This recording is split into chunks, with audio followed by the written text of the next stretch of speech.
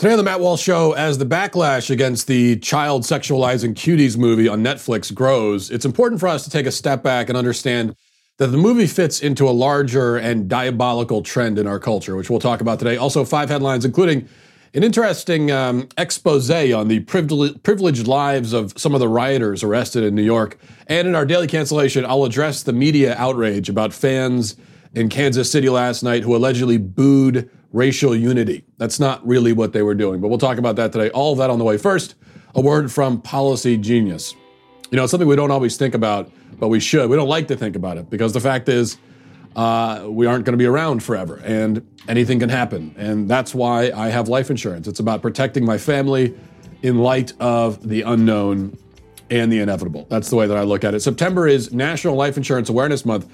But with everything going on right now, a lot of people aren't even aware that it's possible to buy life insurance at all. The good news is that it's still easy to shop for life insurance right now. It's as easy as it's ever been because of Policy Genius. And if you have loved ones, depending on your income, you probably should. Here's the main thing. Here's the main thing to keep in mind.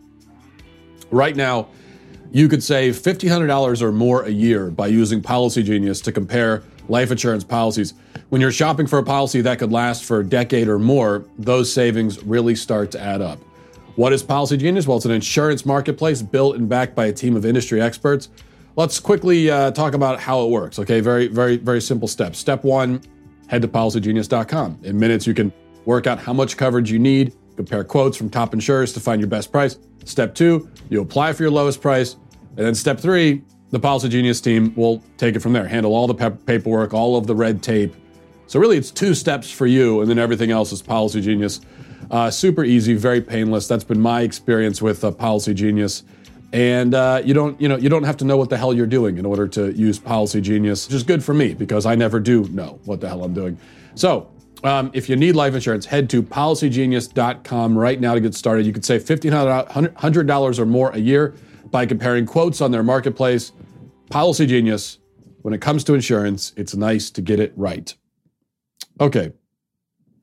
Well, you know, before the coronavirus lockdowns forced a temporary hiatus from these sorts of activities, libraries across the country on any given night might have featured cross-dressing men with sexually suggestive stage names reading stories to large crowds of visibly confused children.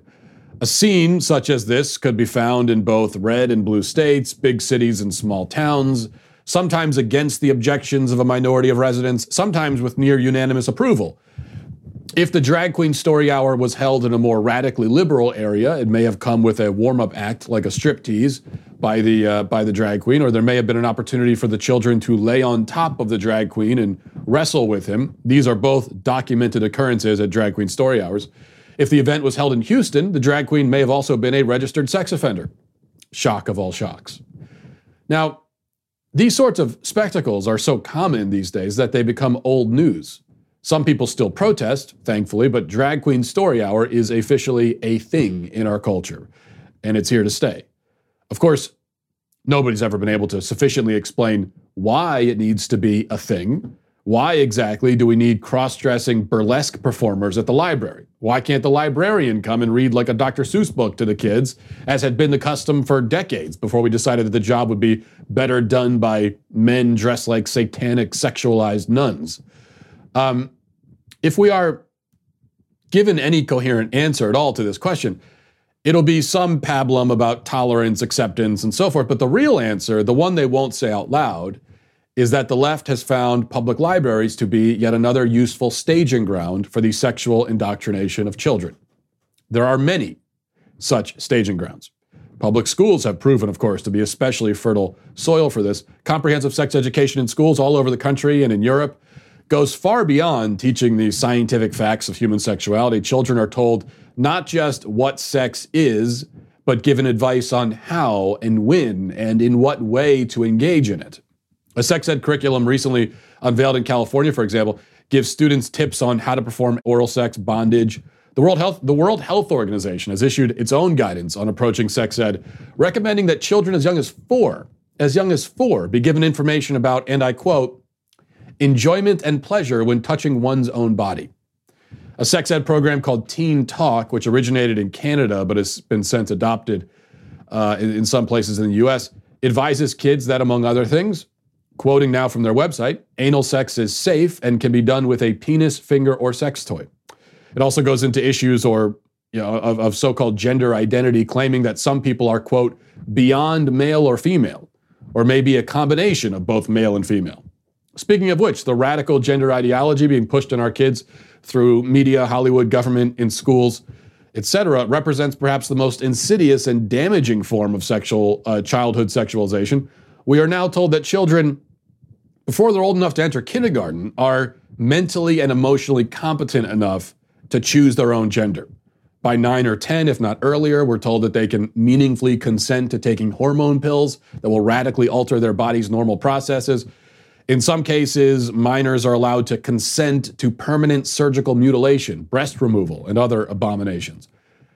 This clearly has the effect of sexualizing children, as it normalizes the idea that kids are emotionally and psychologically capable of giving consent. As I have argued many times, the whole entire basis for our laws against sexual contact between adults and children is that children cannot consent to such contact. And thus, if the contact is made, it is always equal to assault, no matter what the child says about it.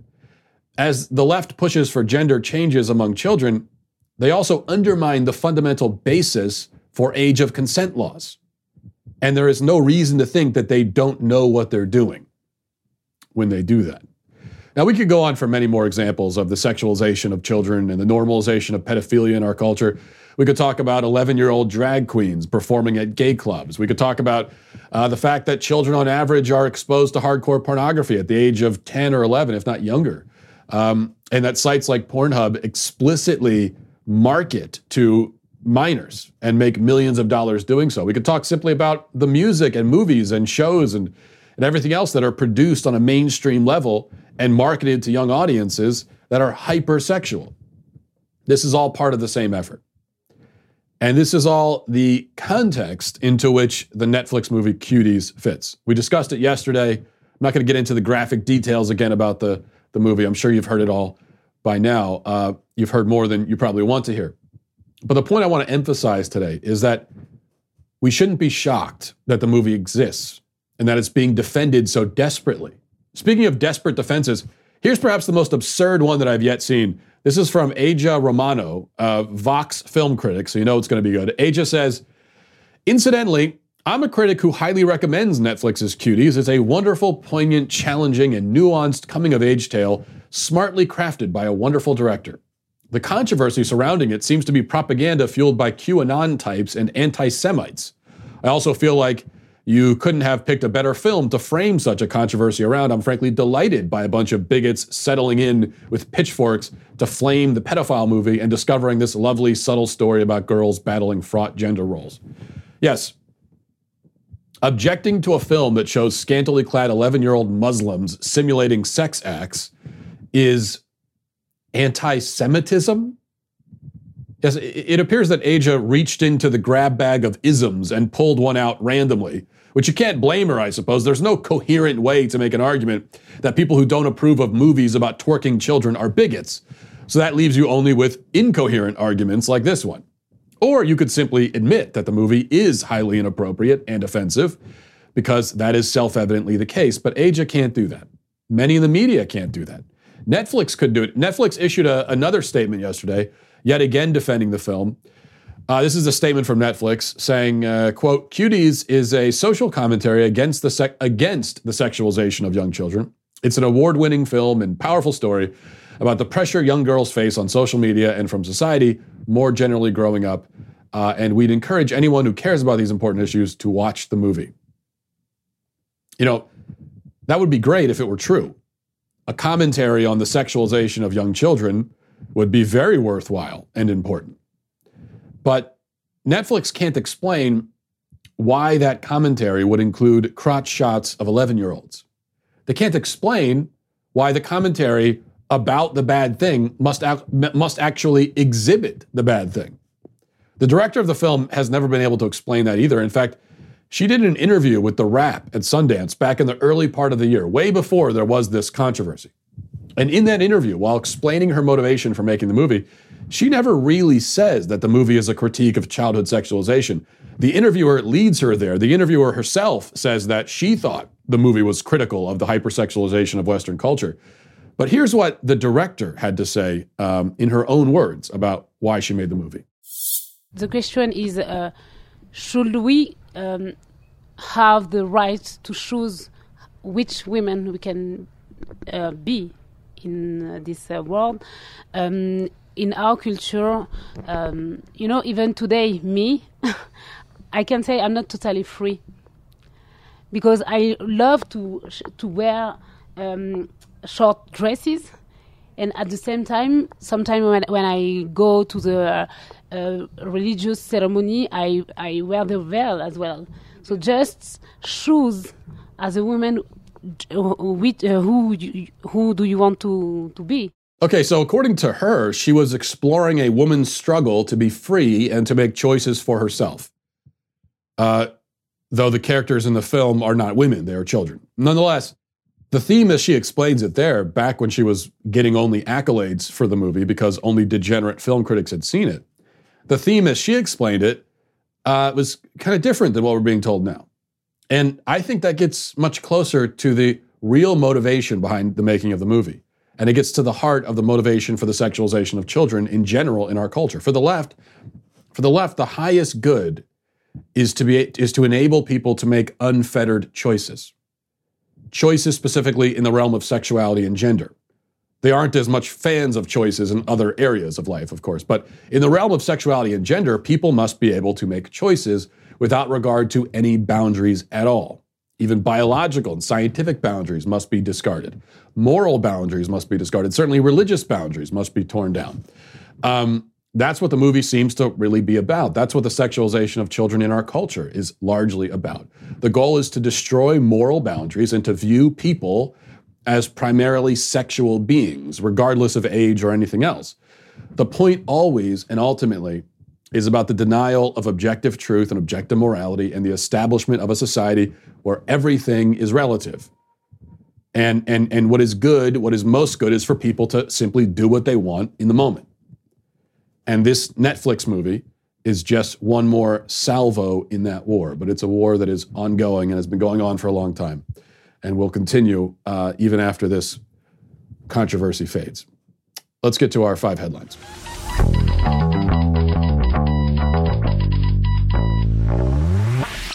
You know, when you get on the internet, you leave yourself wide open to the bad guys who are out there. Not to be paranoid, but there are a lot of bad guys out there on the internet who want to steal your information. How much do you think your personal information is worth to cyber criminals? Well, researchers have compiled an overview of the average price of stolen personal data for sale on the dark web.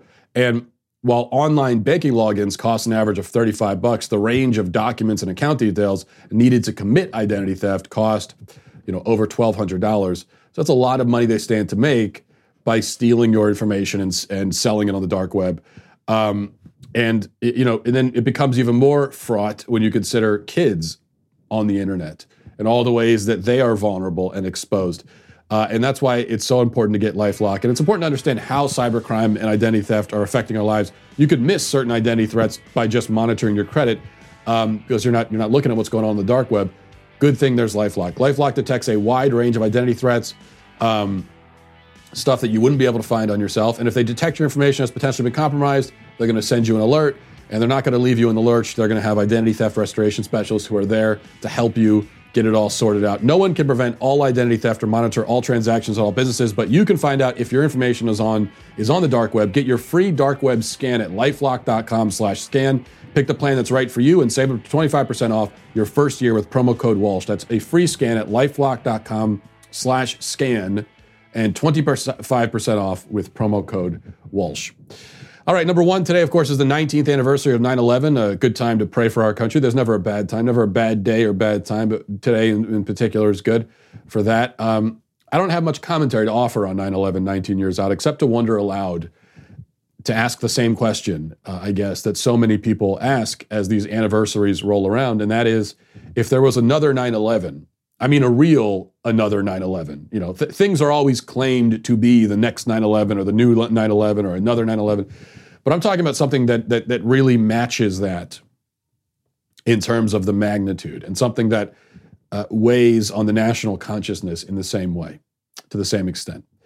If that happened again, when it happens again, would we be capable as a nation of unifying even briefly in the face of it? As everyone always, those of us who lived through it. I was, 13 or 14, I think, when 9/11 happened. And those of us who lived through it, we talk all the time about how the nation seemed unified in the direct aftermath of the terrorist attack. I think we probably overstate just how unified. We probably, in our minds, emotionally overstate and exaggerate it. Especially those of us who were kids when it happened, But there's no question that there was a real sense of unity. It didn't last for very long, but it was there. And you wonder, could we, if there was a 9/11 like tomorrow, would there be even one day of everybody on the same side? Or would it be, boom, immediately we're politicizing it, blaming each other, pointing fingers and everything? That's the question. I'm not going to get much into my answer because my answer is very depressing. My answer is basically no, but let's not harp on that today.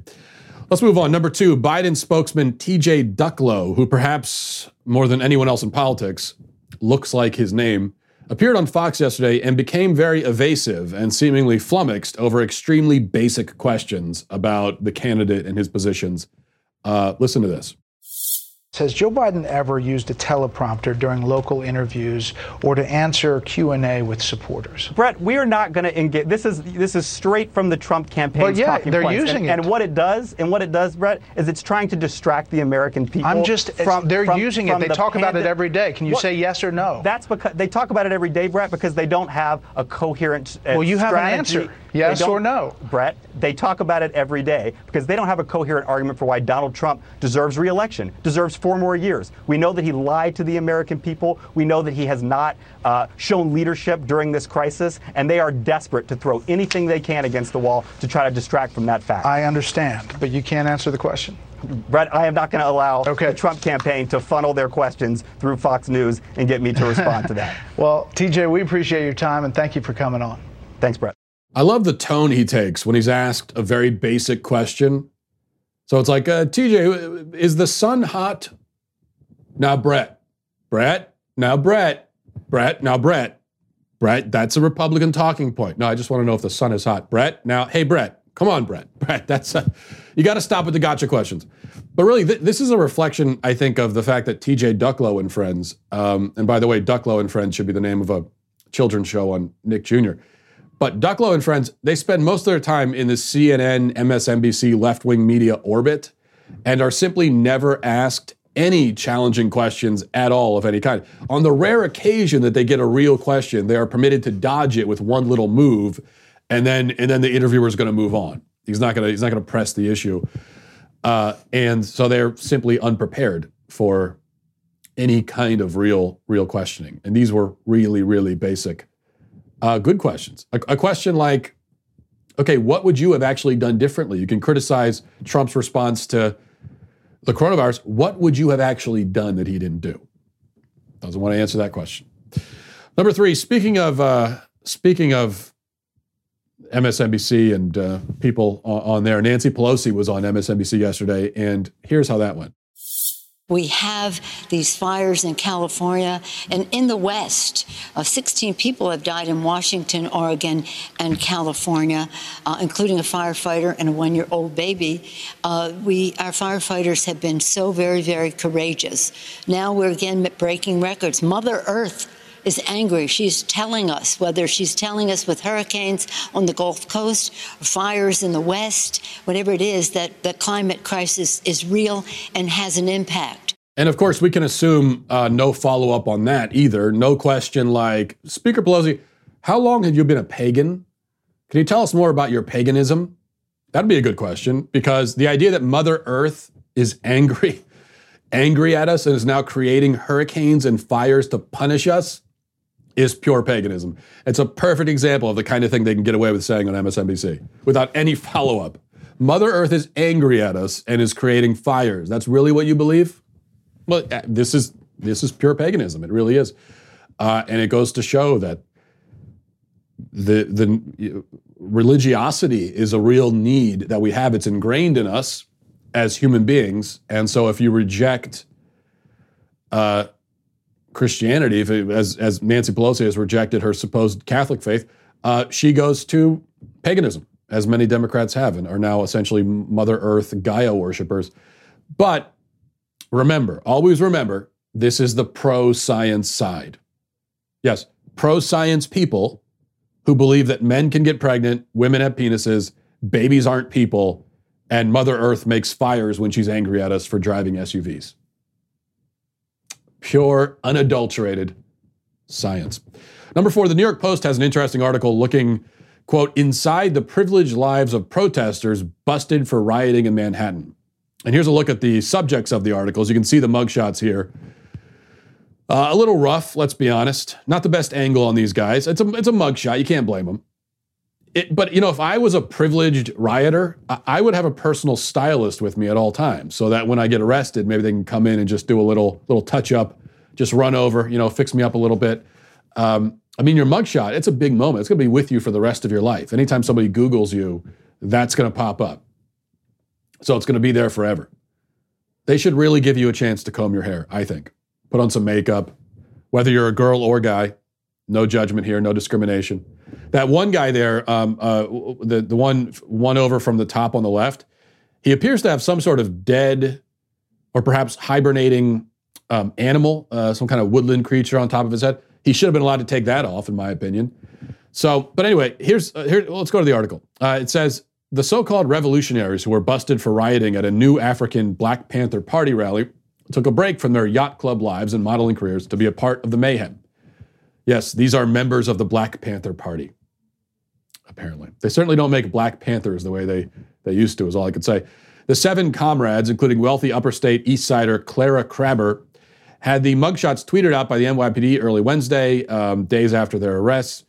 They were cuffed during a protest organized by the Panthers and the Revolutionary Abolitionist Movement, groups condemning the death of Daniel Prude, who was killed while in custody of the Rochester Police Department in March.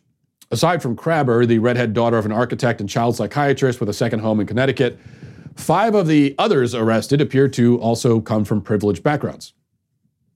Frank Furmeister. Oh, okay, wait. Clara Crabber and Frank Furmeister. Are the police sure that these are their real names and not fake names?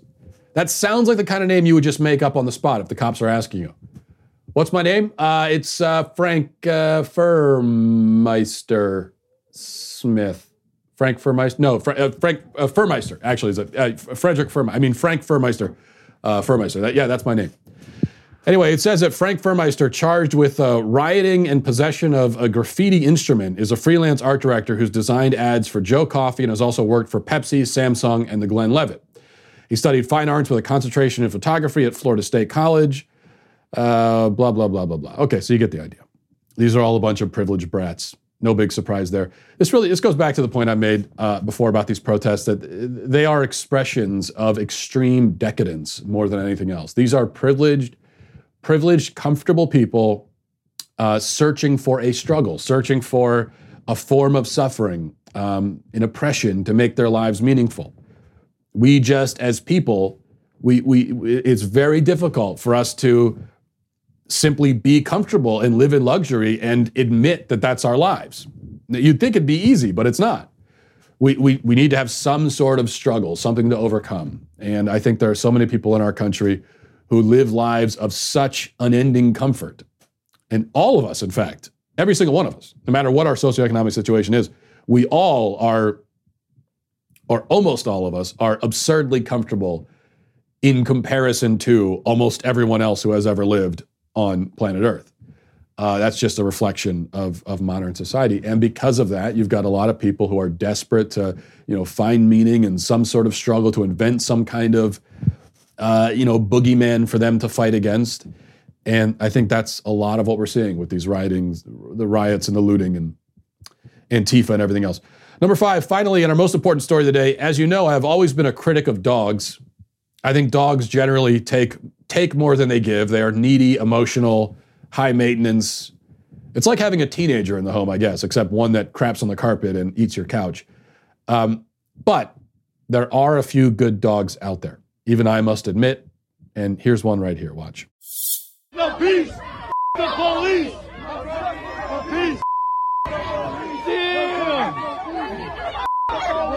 What's he doing? The dog tried to attack him. The police! Oh, yeah.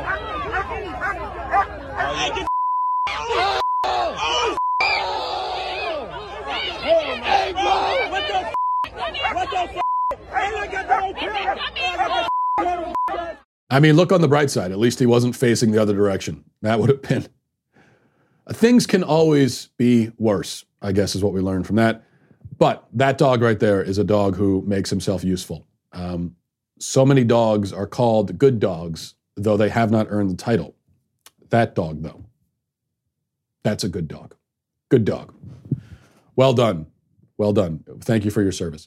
Let's get to our daily cancellation.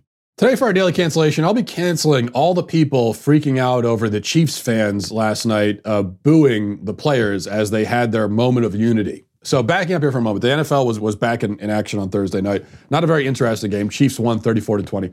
Of course, the question was, what would happen before the game? You know, how far would the NFL go in the first game back to alienate the fan base even further? I thought at the very least they might randomly select a white fan from the stands and drag him onto the field to be ritualistically flogged as atonement for the myriad sins of whiteness. But shockingly, that didn't happen. There was none of that. There wasn't much of anything. The Texans didn't come out for the anthem at all, which, fine. I'd prefer that. I prefer that over the theatrics during the anthem. Just get it out of sight, as far as I'm concerned. The Chiefs all stood, but one player, so that wasn't too bad. But then right before the game started, they went out onto the field, locked arms, and had a moment of unity. And the fans didn't seem to like it very much. Listen.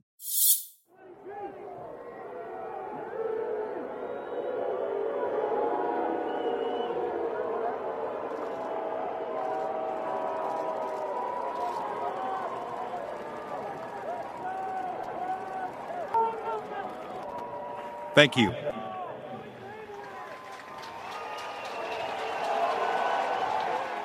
Now, the left and the people in sports media, but I repeat myself, I suppose, have been fainting quite performatively over this. They booed a moment of unity. Why, I never. That's how I imagine them when they're tweeting, doing this with their hands. How dare these fans boo racial unity? They must be a bunch of racists. How could they? A headline on the leftist news site Raw Story called the fans classless trash. John Fugelsang said, America's racist, always booing at demonstrations against the racism, never booing at actual racism. Sports writer Michael Lee was very upset. He said, my hometown's got no love for unity? They're booing unity now? Charlotte Clymer of the extremist group The Human Rights Campaign said, who's surprised by these fans who are booing? It was never about the national anthem. It was never about respect for the flag. It was always about sheer discomfort over any personal accountability a fan might be motivated to consider regarding their role in systemic racism. Another media person, Cameron Justice, said, booing equality is pretty telling. And on and on and on. Now, all of this, of course, misses the point on purpose. Despite the pretensions of the left, nobody is against unity or justice or equality. The left likes to pretend that it's waging a war against cartoon villains who are, in principle, actually opposed to, things like justice, as if we're saying, we're not big fans of justice. Just, it doesn't do much for us. We're sort of anti-justice. We're big fans of injustice, actually. We're injustice. That's more our speed. No, that's not a position that anybody holds. Even people who actually do favor injustice, like the people who defend rioters and looters as they burn down city blocks. Those are people who favor injustice, but they don't see themselves that way, and they would never be that explicit about it. In fact, they feel the need to claim that rioting and looting is justice, and to defend it on that basis. That's how humans work. It's called rationalizing. So, why were people booing? Well, the reason people booed the moment of unity is that we have come to understand what is really meant in our culture by unity. It's just like when someone starts talking about being anti-racist. I'd boo that too. Is that because I'm pro-racist? No. It's because when I hear someone talk about being anti-racist, I know that they don't really mean anti-racist. I know that anti-racism is a euphemism, and a lot of actual racism is promoted and justified under the guise of being anti-racist. So yes, I boo you when you say it because I know what you really mean, and you know what you really mean. So let's stop pretending we don't understand each other. This is the way the game is always played, though, with the left. They do the same thing with Black Lives Matter. If somebody opposes Black Lives Matter, they say, oh, you don't think Black Lives Matter, huh? No, I do think Black Lives Matter. Everybody thinks that. Nearly everyone in the country agrees on that point. Near unanimous agreement. But you keep saying it anyway. Why is that? Because behind that slogan is a whole bunch of other stuff that has nothing to do with black people at all. And all I need to do is check out the Black Lives Matter website, look at their professional beliefs, their agenda as they lay it out themselves to confirm that this has nothing to do with black people at all. And there are dozens of examples of this. Pro-choice. Oh, you don't believe in choice, do you? No, I do. I think freedom of choice is good. But I also think that killing innocent people is bad. And when you talk about choice, I know that's what you actually mean. And so that's why I boo your pro-choice slogans, because I know that they are really pro-murder. So going back to the racial unity bit, I believe in racial unity. I would love to have racial unity. I would love to have all kinds of unity in this country. But is that really what you want on the left? Is that what you mean when you talk about it? Do you mean that we will all be unified on an equal playing field and that we will live our lives and treat each other as human beings without segregation, without any need for anyone to apologize for their race or to profess feelings of guilt or to take a submissive or groveling stance, that the law will treat everyone the same and everybody's held to the same standard and so on? Is that what you mean? It isn't, is it? Well, then you don't really want racial unity. You want something else. And it's that something else that was booed and deserves to be booed. Now, personally, the players locking arms and standing there doesn't bother me any, doesn't offend me. If I was in the stands, I probably wouldn't have booed it. And I can, as far as the NFL players themselves go, I could very well believe that many of them, if not most of them, really had great intentions. And as far as they're concerned, they really were standing for unity. It was kind of an empty gesture, but whatever. Basically harmless. Yet, the fans in the stands and so many other people, they are jaded and cynical when it comes to these kinds of gestures and statements. And for highly justified reasons. Because they see how in our culture the left takes these concepts and ideas that by definition in reality are good. The left takes them, empties them out, turns them into euphemisms that stand for things that have nothing really to do with those words at all. And that's what the booing was about. And that's why if you're complaining about the booing, you're canceled. Okay, we'll leave it there. That's it for today. Hope you have a great weekend. Pray for our country. God bless America. Godspeed. If you enjoyed this episode, don't forget to subscribe. And if you want to help spread the word, please give us a 5-star review. Tell your friends to subscribe as well. We're available on Apple Podcasts, Spotify, wherever you listen to podcasts, we're there. Also, be sure to check out the other Daily Wire podcasts, including The Ben Shapiro Show, Michael Knowles Show, and The Andrew Klavan Show. Thanks for listening. The Matt Walsh Show is produced by Sean Hampton, executive producer Jeremy Boring. Our supervising producers are Mathis Glover and Robert Sterling. Our technical producer is Austin Stevens, edited by Danny D'Amico, and our audio is mixed by Robin Fenderson. The Matt Walsh Show is a Daily Wire production, copyright Daily Wire 2020. If you prefer facts over feelings, aren't offended by the brutal truth, and you can still laugh at the insanity filling our national news cycle, well, tune in to The Ben Shapiro Show. We'll get a whole lot of that and much more. See you there.